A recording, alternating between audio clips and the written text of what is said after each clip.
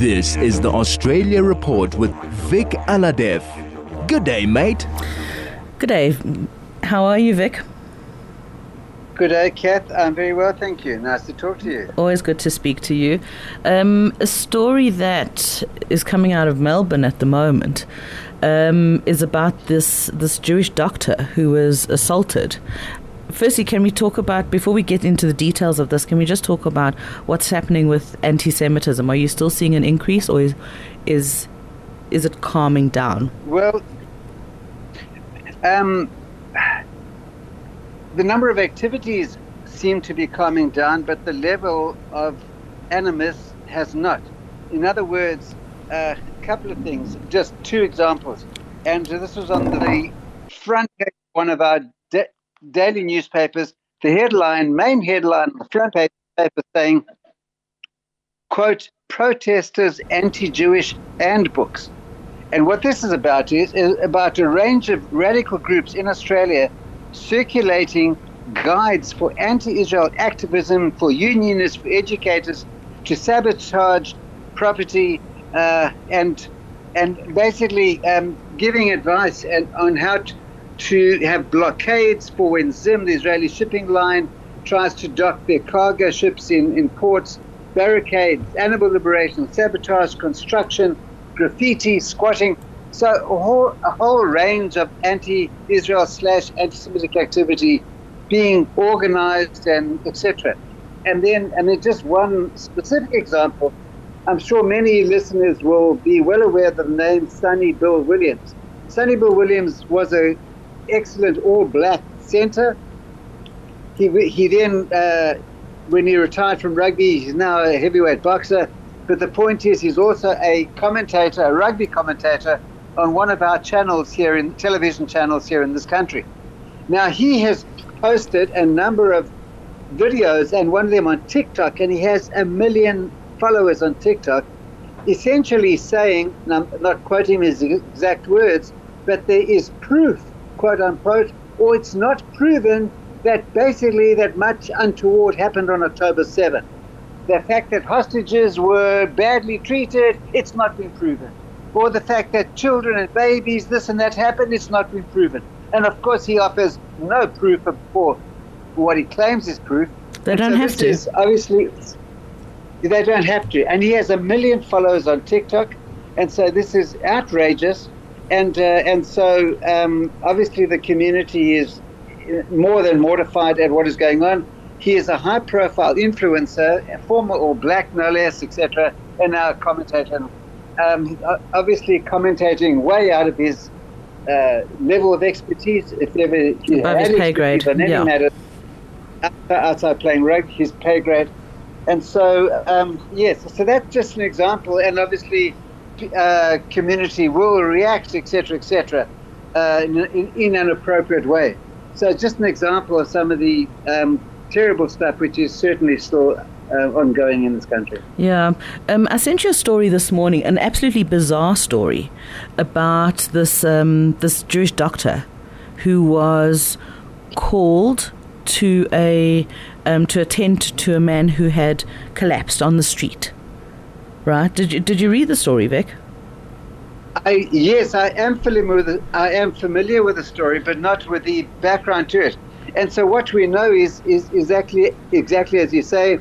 Somebody had collapsed on the street, a person in his late 20s, I understand, age about 29, and the doctor in his mid-70s, who happened to be Jewish, went along to attend to this guy who had collapsed. And whereupon the man who was lying on the ground seemed to recover and began assaulting the Jewish doctor. And then, according to news reports, followed the Jewish doctor home and was hammering on his door. Now, the important thing is here, according to the reports, there's no evidence thus far that the assailant, the person who was lying on the ground, was aware of the doctor's fate. So, and that is as much as seems to be known at this point. So I think that what makes it, what is alarming for me in this is the sanction, right? So after this attack, obviously the assailant, the patient stroke assailant is arrested, and he's released back into the community.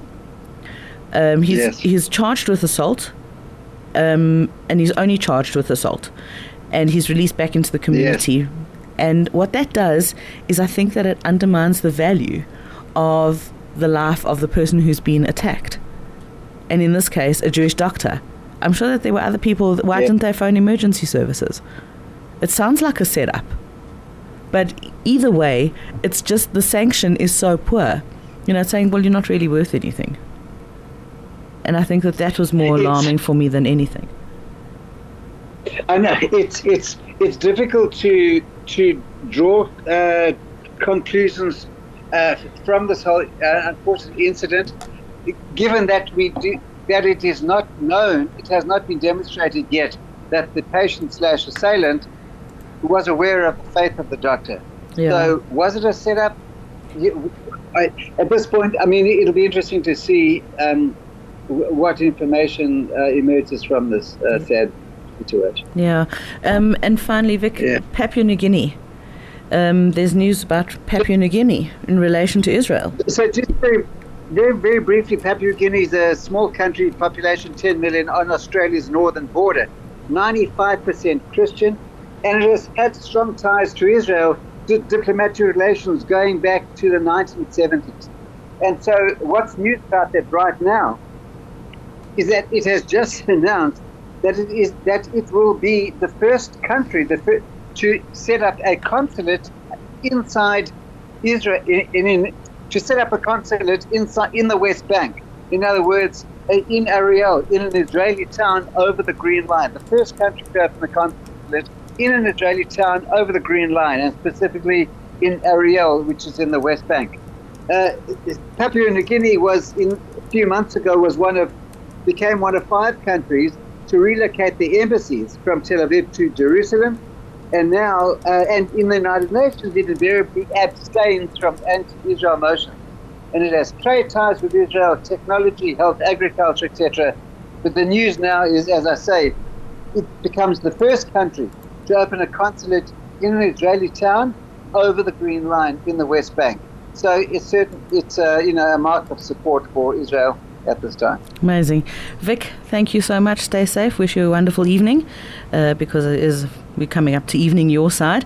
But it's actually midday, isn't it? Thank you. It's lunchtime. It is now. It's 4 o'clock. It's 4 o'clock in the afternoon. Yes. Okay. Well, there we go. Completely off with my time. Thanks, Vic. That's Vic Alhadef, the former CEO of the New South Wales Jewish Board of Deputies. You're on 101.9 Chai FM.